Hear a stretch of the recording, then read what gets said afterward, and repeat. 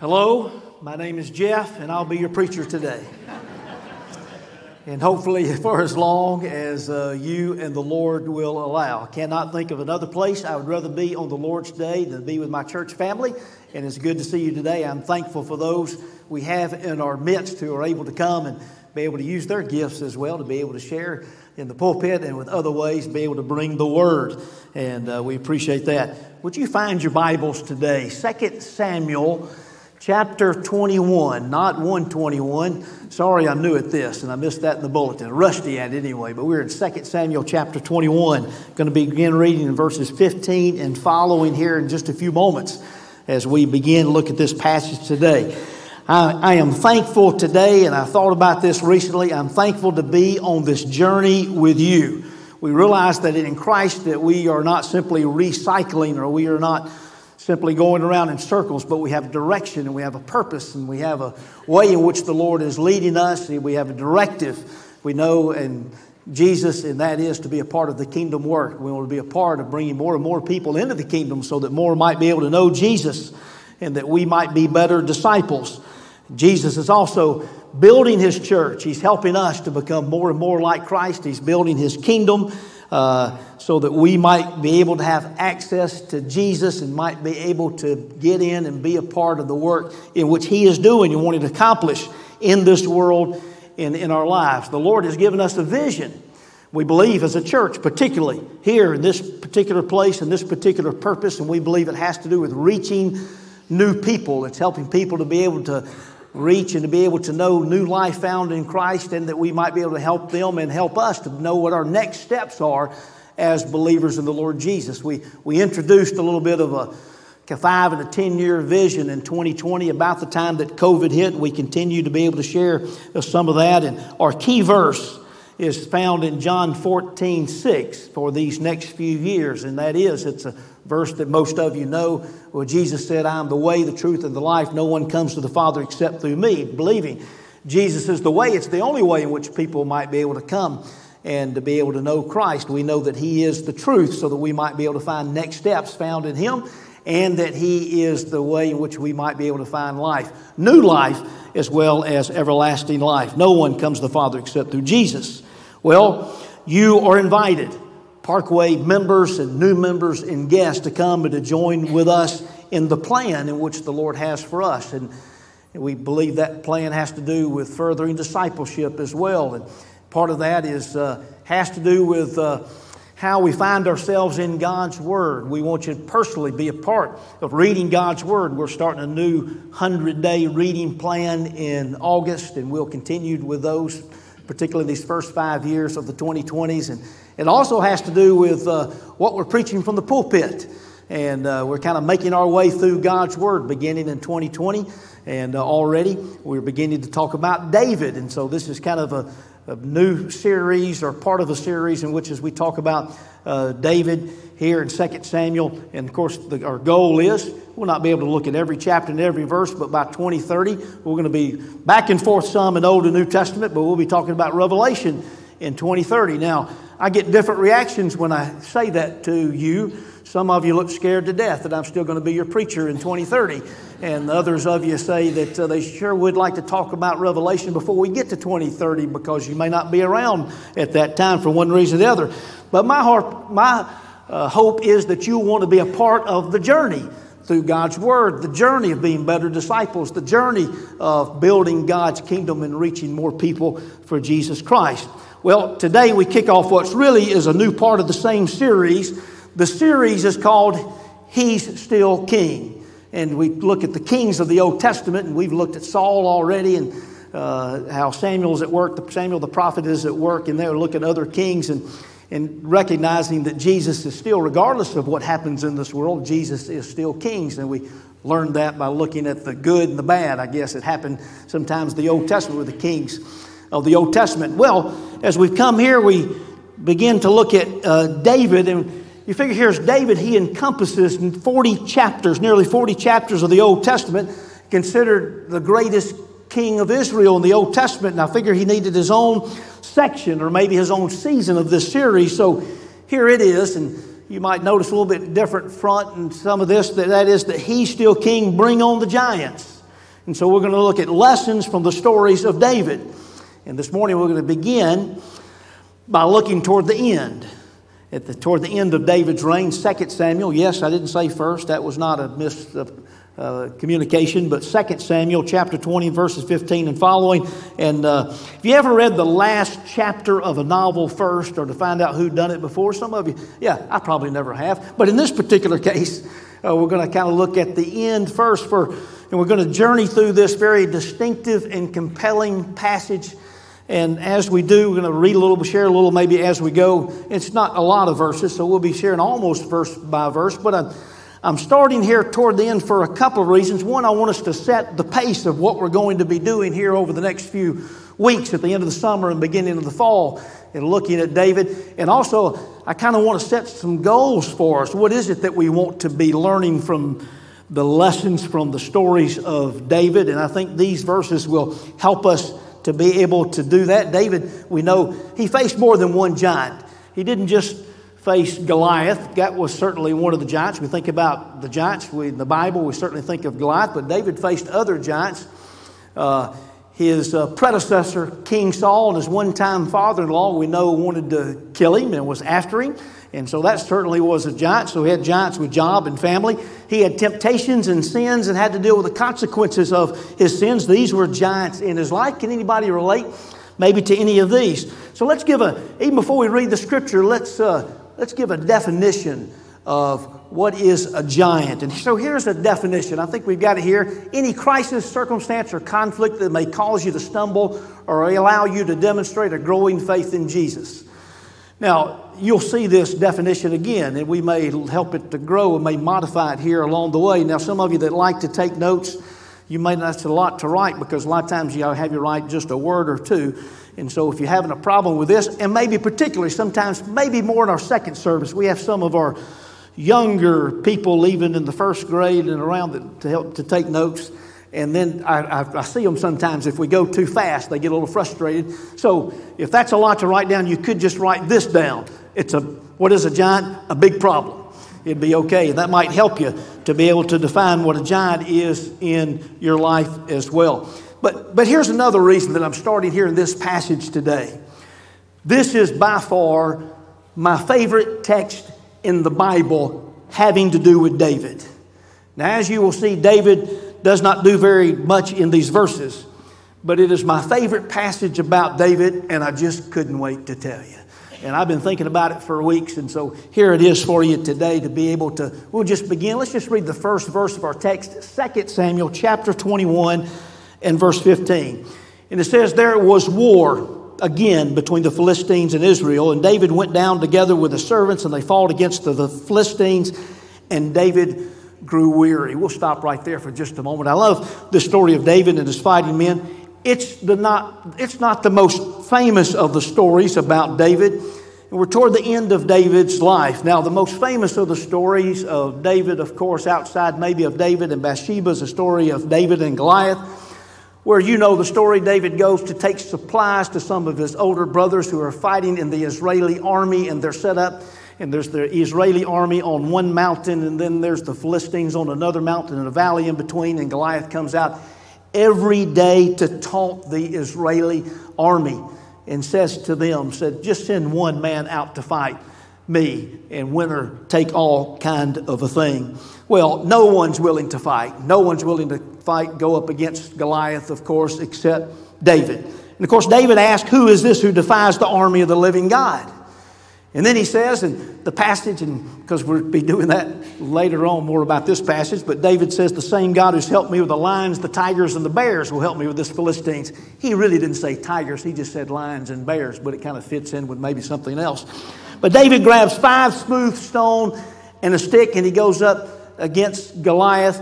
And Goliath, true to form, says to David, "Am I a dog that your kid would come at me with a stick?" And David says, among other things, he says, "Today the world will know that there's an extraordinary God in Israel." And with one swing of the sling, Goliath is hit between the eyes and falls face forward. One of the great stories of the Old Testament, and that's been referred to throughout the ages, from preachers to theologians to Sunday school teachers to sports commentators, about David and Goliath. most of the time when we talk about facing our giants, we talk about the little guy having victory over the big guy or the big problems. And God does want to give us victory over the giants in our lives and those things that would overwhelm us. But we're going to talk about this more, but the true application is that win or lose, that we'll stand and fight or do whatever it takes to honor the name of God while facing the giants in our life. And we understand that it's not so much about our own victory, but it is about honoring and exalting the name of Jesus. Did you notice, and I'm sure that you know the answer to this, what army was Goliath from? And of course, he's from the Philistine army, sworn enemies of Israel. We'll read many times as they went to do battle here in the passages in which we read, and they always seem to be at war. So let's read again. Let's read 15 through 17 if we can now. Read 15 again. There's war again between the Philistines and Israel. And David went down together with his servants, and they fought against the Philistines, and David grew weary. And Ishbi-Benob, one of the descendants of the giants, whose spear weighed 300 shekels of bronze and who was armed with a new sword, thought to kill David. And Abishai, the son of Zeruiah, came to his aid and attacked the Philistines and killed him. Then David's men swore to him, "You shall no longer go out with us to do battle, lest you quench the lamp of Israel." Let's stop right there for just a moment. By this time, now David is king, and he is a little bit older here than he has been previously. Now, it's not probably meant to be that this battle happened one after the other, back to back to back. It probably was a summary of some of the battles in which we're going to read by the time we get to the end of this passage. And when David became king, sometimes he went out to do battle, sometimes he did not. This become perhaps maybe the last time in which he goes to fight with his men. The Philistines know that David is fighting. The focus is on him. David got exhausted. You ever heard the phrase, "It's not the years, it's the mileage"? Well, probably in David's case, it was both. And some of the Philistines were descendants of Rapha, or the Raphaim, sometimes called the Anakites, men of inordinate size and strength who lived in the land of Canaan. And by this time, David and the Israelites had battled many times with the Philistines, and by far, particularly when David was leading, the Israelites had won most of the time. And as long as the Philistines had one or more of these horses, they'd keep coming to war again. In this battle, there's one of these giants. Some of your translations say he's the son of the giant, maybe meaning that he's son of Goliath. And perhaps his size is seen in the size of his spear, weighing 300 shekels, which is about 7.5 pounds. Now, 300 shekels sounds like a whole lot more than that, I guess. But if you ever tried to throw a spear that had a point on it of 8 pounds, you'd realize you'd have to be a person of pretty good size and strength to be able to throw such. But maybe just to give you a little bit of perspective, Goliath's spear weighed 15 pounds.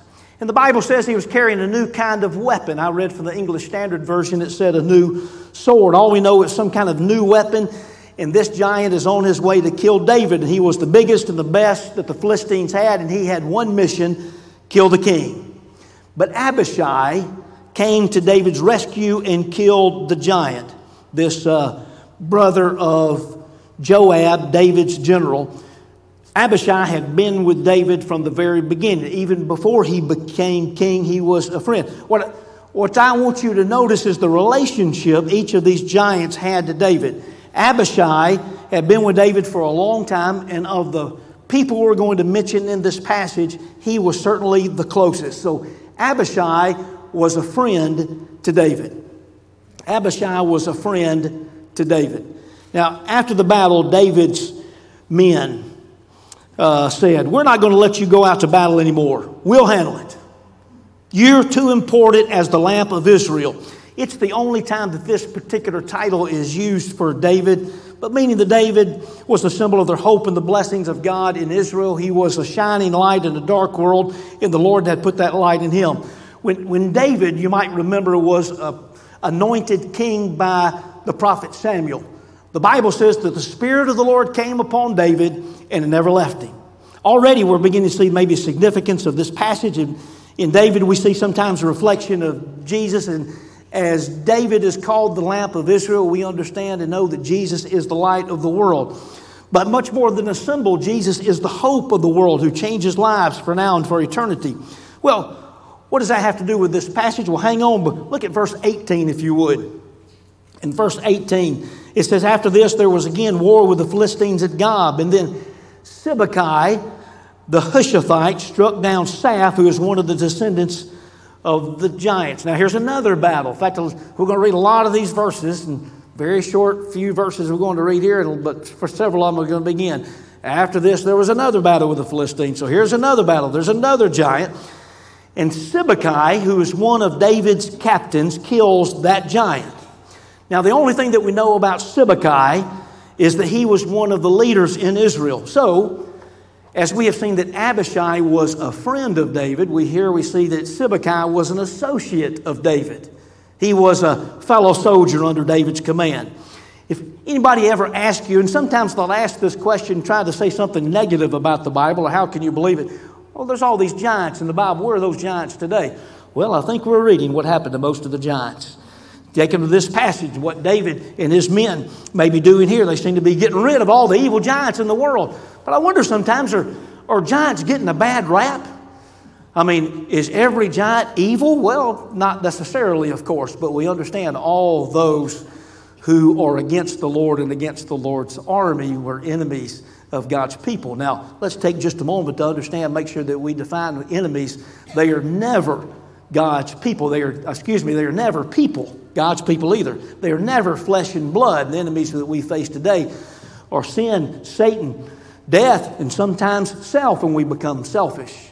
The powers, principalities of this world, and the enemies are not flesh, even those who are against God, even those who are against God's word or God's people. They're not enemies, they're people that we want to win to the Lord as well. Read verse 19.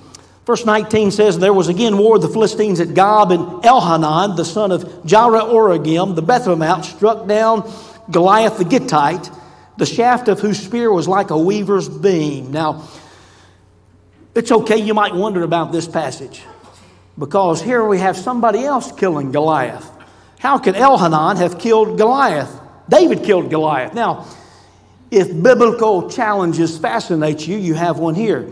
Over the centuries, and even millenniums perhaps, this verse has been explained in many ways. It's Jewish tradition, speaking of the Old Testament or what the Hebrew Bible, that Elhanan and David are the same person. It's just a recap of what has taken place. And they say that Elhanan just must have been another name for David, though we don't have that anywhere else in the Bible. And then you still have to figure out about the dads having different names. Except for a textual problem, there's no way to make Elhanan and David the same person. It might help us to understand that this same story is told in 1 Chronicles chapter 20. And there it says, Elhanan killed the brother of Goliath. Well, okay, that probably makes a little more sense. I can accept that. Well, if that's true, then it seems that one of these passages seem to have a mistake in it. Hey, and I believe it all to be true, and I know something about textual criticism, and though I may not always have to explain it, I believe it all to be true. Now, how can both be true, though? How could David and Elhanan both have killed Goliath? Or one passage say that he killed Goliath, another passage said that he killed the brother of Goliath.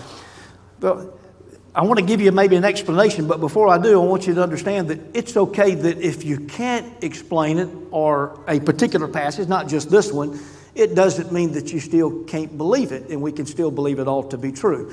And this may be one of those things that are not necessarily a test of faith and fellowship, but it does help us to be able to say that all of it is true, because I've wondered about this passage, and then I heard about a fella by the name of Larry who had a brother by the name of Daryl and another brother Daryl. Has anybody ever heard of this? I may not tell all this in the second, but I knew that some in the second service, but I knew some of you would know. And so I figured if Larry can have a brother named Daryl and another brother named Daryl, there can be a brother named Goliath and another one named Goliath. And then I also heard about George Foreman, boxer George Foreman, who named all 5 of his sons George. So I figured if that could happen and George can name all of his sons, then there can be brothers with both the same name. Listen, did you see what just happened? This passage that has confounded theologians through the ages, we just saw with Larry Daryl and George Foreman. Well, Elhanan, this is the point, killed the brother or the relative of Goliath, whose name's also Goliath, surely reflecting how big he was. He carried a spear like a weaver's beam, which probably just meant an unusually large spear, maybe had a loop or cord that somehow helped the accuracy. About Elhanan himself, we know nothing except for this passage. Now, his name means God is gracious. Did you notice where he's from? He's from Bethlehem. He's just another, where David was from. He's just another giant killer from Bethlehem. But here's what I want you to notice. Elhanan was a neighbor of David. Have you seen enough giants yet? Well, you ain't seen nothing yet. Verse 20 and 21 says this, and there was war again at Gath. And there was again war at Gath, where there was a man of great stature who had 6 fingers on each hand, 6 toes on each foot, 24 in number, and he also was ascended from the giants. And when he taunted Israel, Jonathan, the son of Shimei, David's brother, struck him down. Man of great stature. Had 6 fingers and 6 toes. The writer of this passage did the multiplication for you and said there's 24 just in case multiplication is not your strong suit. And there's a name for people that have 24 fingers and toes. No, it's not freakish. It's the condition is called hexadigitation. Now, there'll be a test later just in case. And these people are known to be polydactyl. And it's not as uncommon as you might think. 1 in every 500 or so babies are born with an extra digit. Usually in most hospitals, it's surgically removed while still in the hospital. Antonio Alfonseca, a major league pitcher born in the Dominican Republic, has 12 fingers and 12 toes, just like his dad does. And there's also another famous basketball player. Legend has it that those with 24 digits have an extra strength, ability, and intelligence. Although that doesn't sound very intelligent for this giant to go ahead and go do battle with the Philistines, with the Israelites and think that he could win that particular battle. But we have here Jonathan killed the 4th giant. Jonathan, not King Saul's son Jonathan, who became David's best friend, but another Jonathan, who is David's nephew, slew the giant. What was Jonathan's relationship? Jonathan was a relative of David. Jonathan was a relative of David.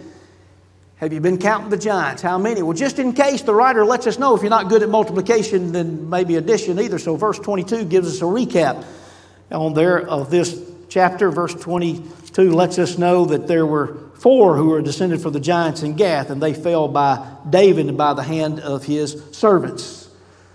Who did the killing of the giants? Well, there was his friend and fellow warrior. There was one of his captains. There was an unknown person, but from the same hometown. We know only his name, and there's his nephew. Friends, associates, neighbors, and relatives. I had a friend and fellow staff member that I worked with years ago, and he was known for saying, he said, you need to bring your friends to church, or you need to tell your friends about Jesus. They really just thought he had a southern drawl. And one day they asked him, are you saying friends? He said, no, I'm saying friends. F-R-A-N, your friends and your relatives and your associates and your neighbors. And certainly it is those who we might be the influence. So here's the point. When David killed Goliath, boy, that was great, especially when no one else would or could.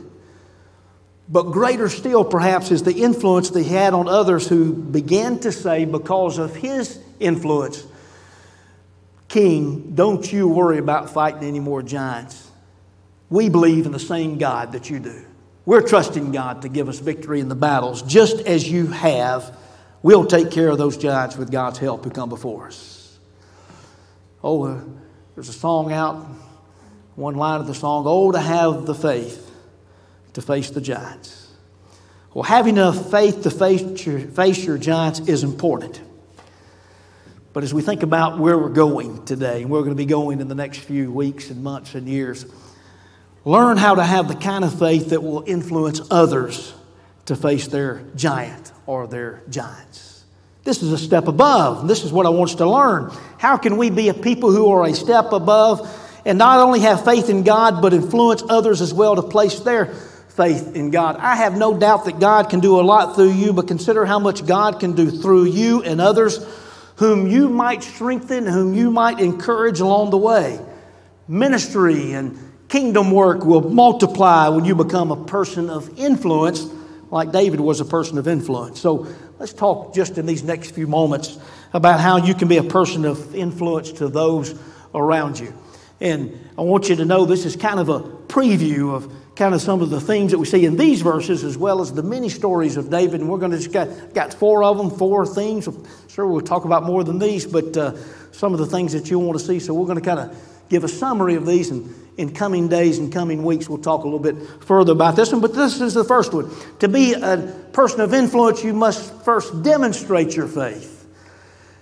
And not just talk about your faith. First part of verse 15, we've read it twice already, but even in his older age, David was going out to do battle with his men. He had nothing more to prove to himself. He's the greatest military legend of Israel, but he cared for the protection of the Lord's people, and he would not ask anyone to do what he was not willing to do. No one could ever question David's courage. Faith, by example, is the greatest teacher. When I was in preacher school and working on a little thesis dissertation type thing, it was geared toward how to influence people to share their faith, and you turn in this kind of thing where you turn in parts to your project committee, and they'd like to tear it up a little bit and start over, kind of thing. But Dr. Charles Carter was my committee chair. One time pastor at Shades Mountain Baptist in Birmingham. He's spoken here at this church, and great preacher, minister, of course. And one day he said, "Jeff, you know it's great to tell others how or why to share their faith, but if you don't tell them how to do it yourself, it'd probably not be very effective." So in my little thesis, I had a chapter on personal experiences, some that were successful and times maybe that were not so successful, not to blow my own horn or to point toward me, but to be an influence on others.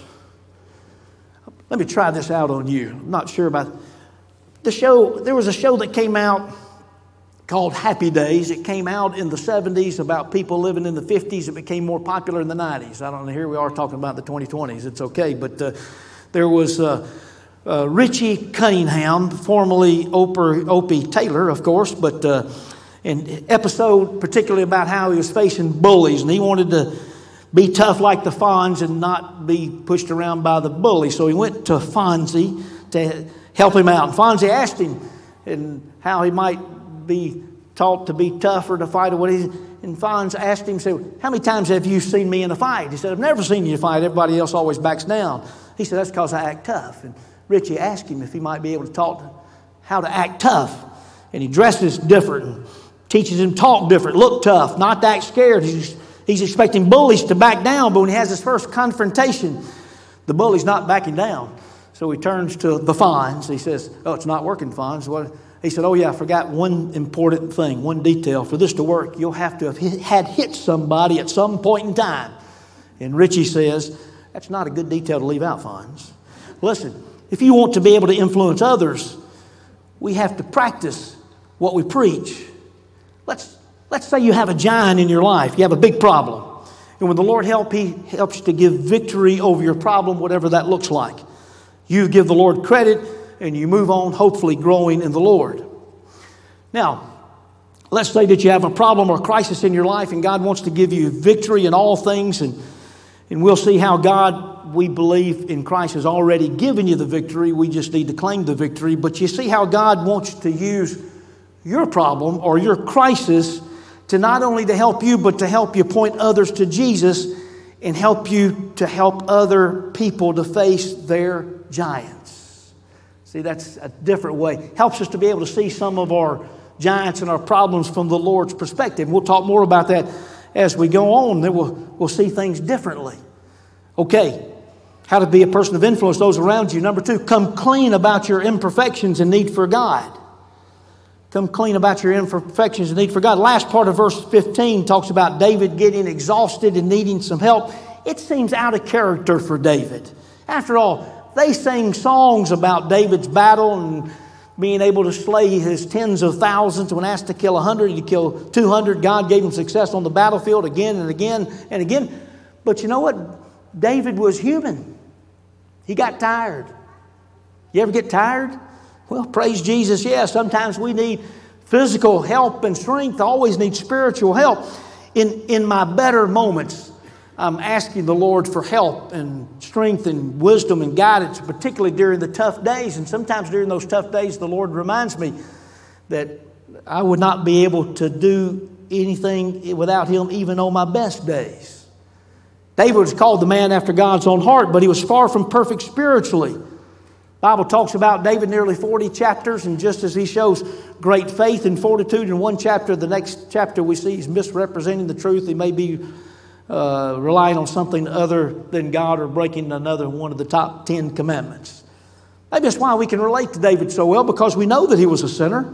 But here's what we find David doing. He comes clean with God again and again. It's reflected in the Psalms and in the story. Sometimes it took a prophet to point out his error of his ways, but he would ask God for forgiveness and seek God's help.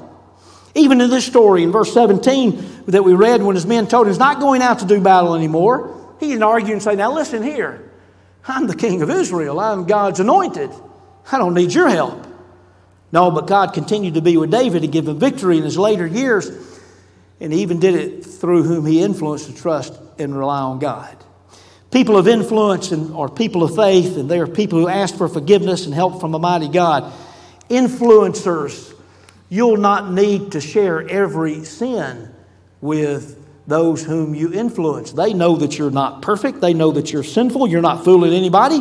But they also need to know that you come clean with God often, and you depend on God alone for overcoming temptation and for facing the giants in your life. David was a man after God's own heart, and called that partly because of his repentance and his redemption. But there's another reason. I think it's reflected also in what we learn from the stories of David. The third thing that we have here, one of the themes, is be more like Jesus by demonstrating love for others. Be more like Jesus by demonstrating your love for others. When you picture Jesus when he was here in the flesh, who do you picture him with?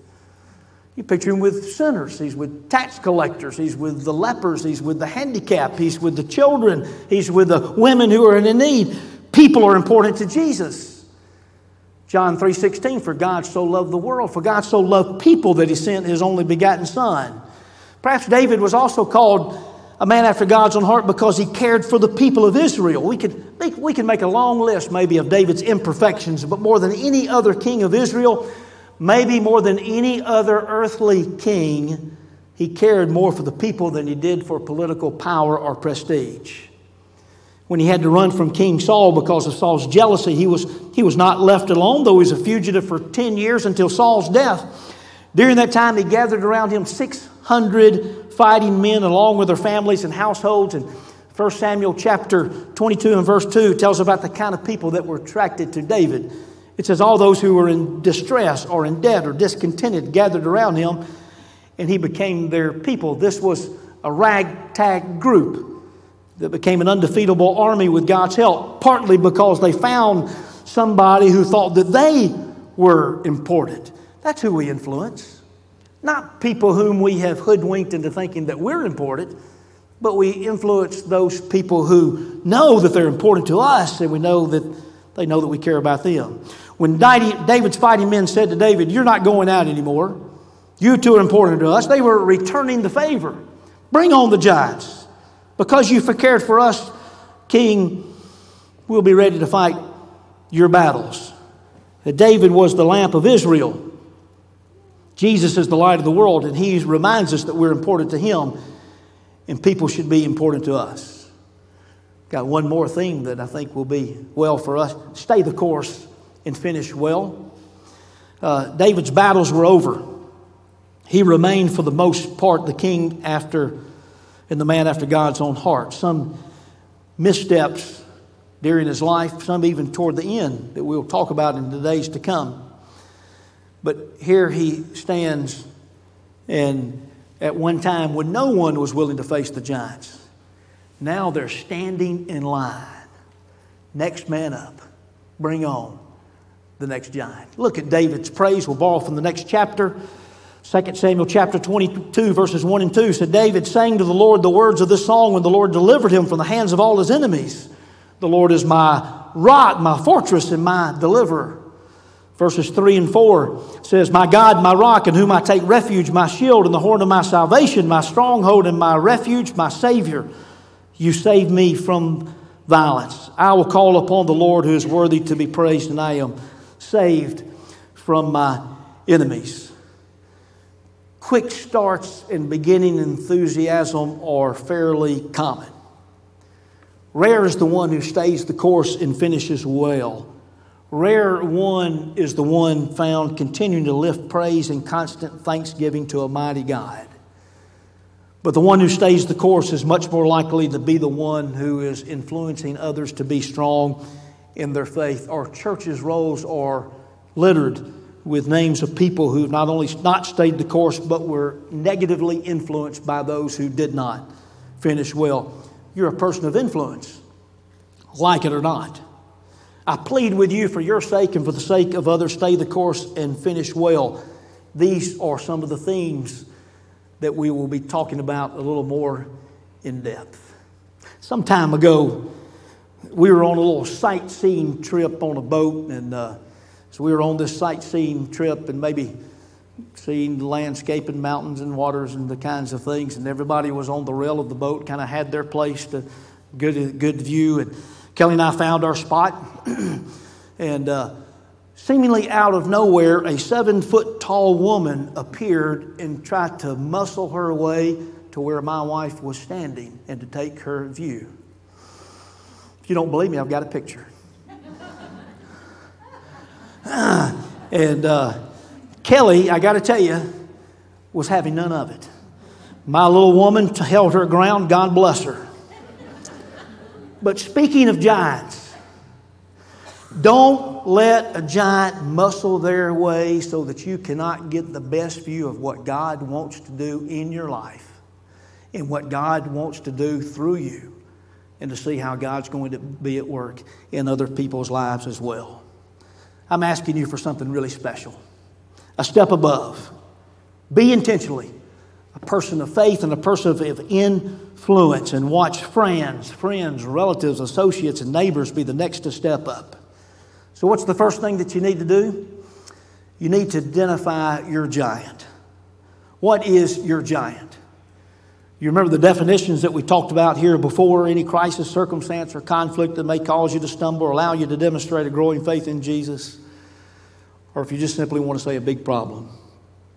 What's the biggest giant in your life right now? Maybe more than one that you could name. Maybe you want to write that down. It'd be nice to be able to live in this life without any problems, but it's not going to happen until Jesus comes again, for as long as you're here on this earth. But it may be today that you want to turn that giant over to Him. Ask the Lord for you to help you to trust Him even more with whatever that problem or that giant may be, and how the Lord might be able to use that to point other people to Jesus, and so that others might trust Him for their problems as well. 1 John chapter 5 and verse 5 says this: Who is it that overcomes the world?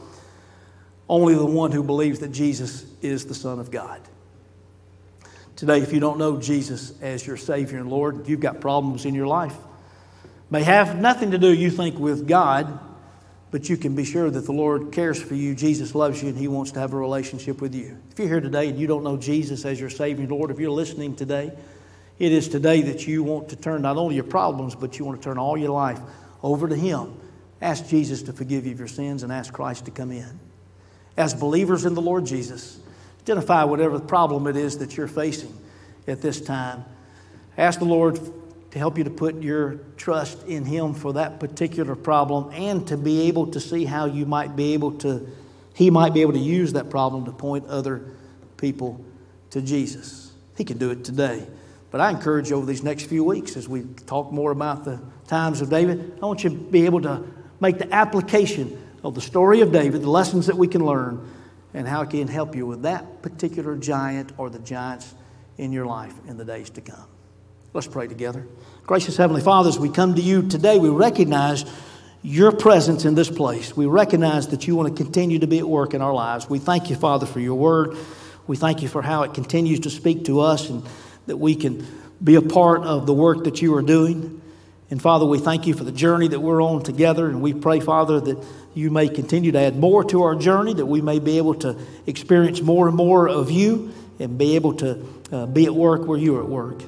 We pray, Father, if there's one here that doesn't know Jesus as Lord and Savior, that today might be the day of salvation. We pray also, Father, for all those who are present today or all those who are listening. May we make the application, not just learn more about the Bible, but may we learn more about you and how we might be able to